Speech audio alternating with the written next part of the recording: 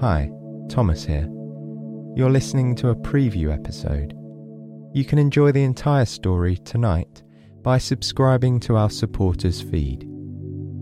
There you'll get access to the entire back catalogue, bonus episodes, and more, and it's all completely ad-free. Click the link below to learn more. And thank you so much. Me and the team really appreciate your support.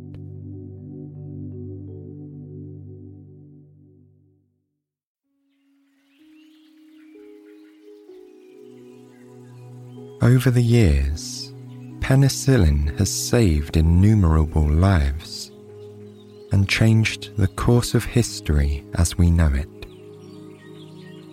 But this miracle drug, heralded as the world's first antibiotic, was invented completely by accident. We'll begin by taking a closer look at the mistake maker himself, Scottish scientist Alexander Fleming. He was born in 1881 in Darvel, Ayrshire, Scotland, as the seventh of 8 children. The son of a farmer, his childhood was every bit as rural as you might expect.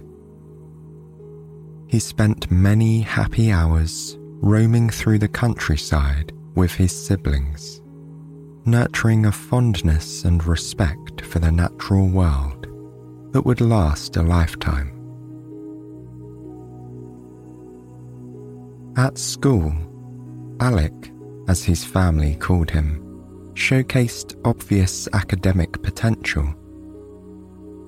He was awarded a scholarship to learn at Kilmarnock Academy and enrolled there in 1894.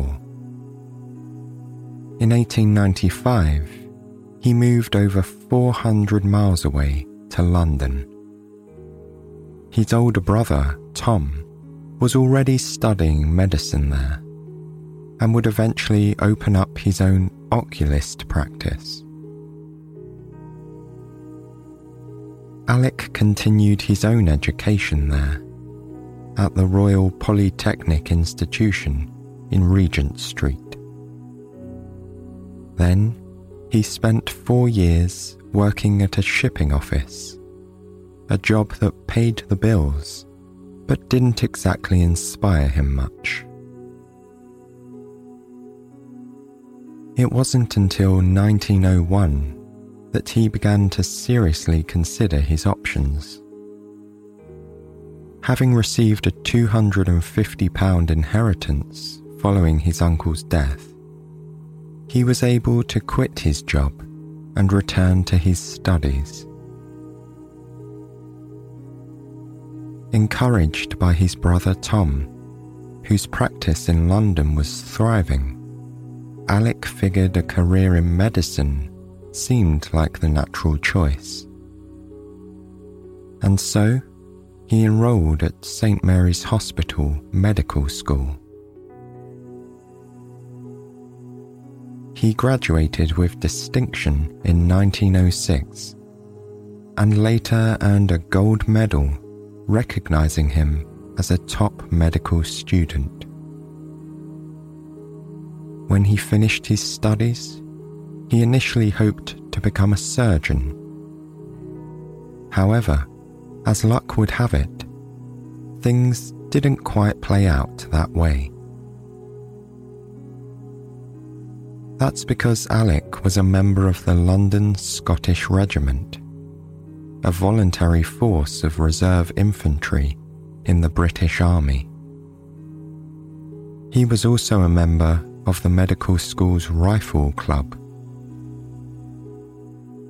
It was there that he proved himself to be a skilled marksman, so talented that the club's captain couldn't bear to lose him from the team, which would have been the case had Alec pursued a career in surgery.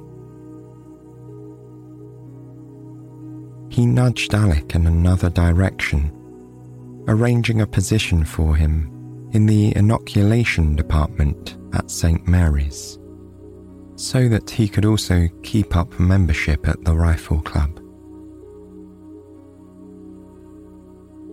He worked under Sir Almroth Wright, a pioneer in the world of vaccines and immunology. Of course, Alec excelled just as he always had, even more so under the expert tutelage of Wright.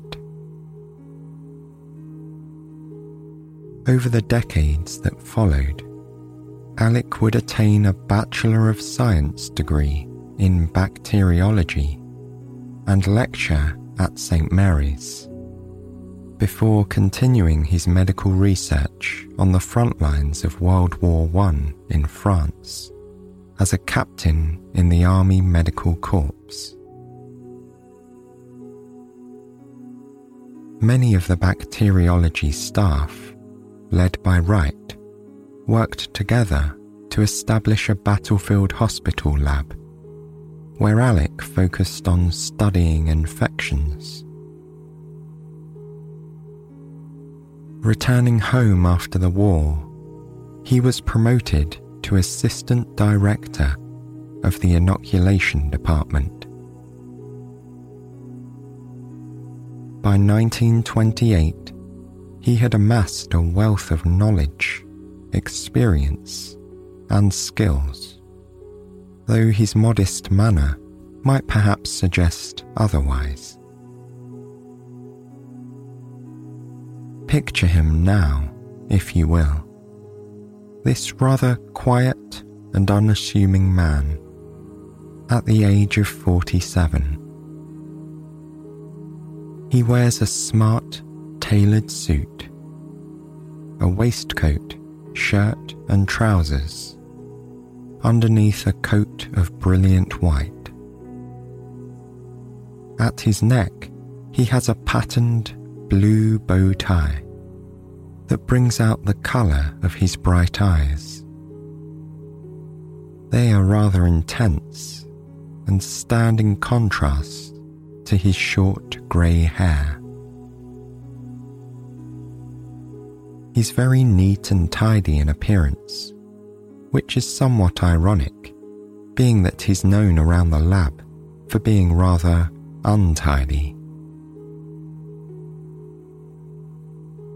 The month is September.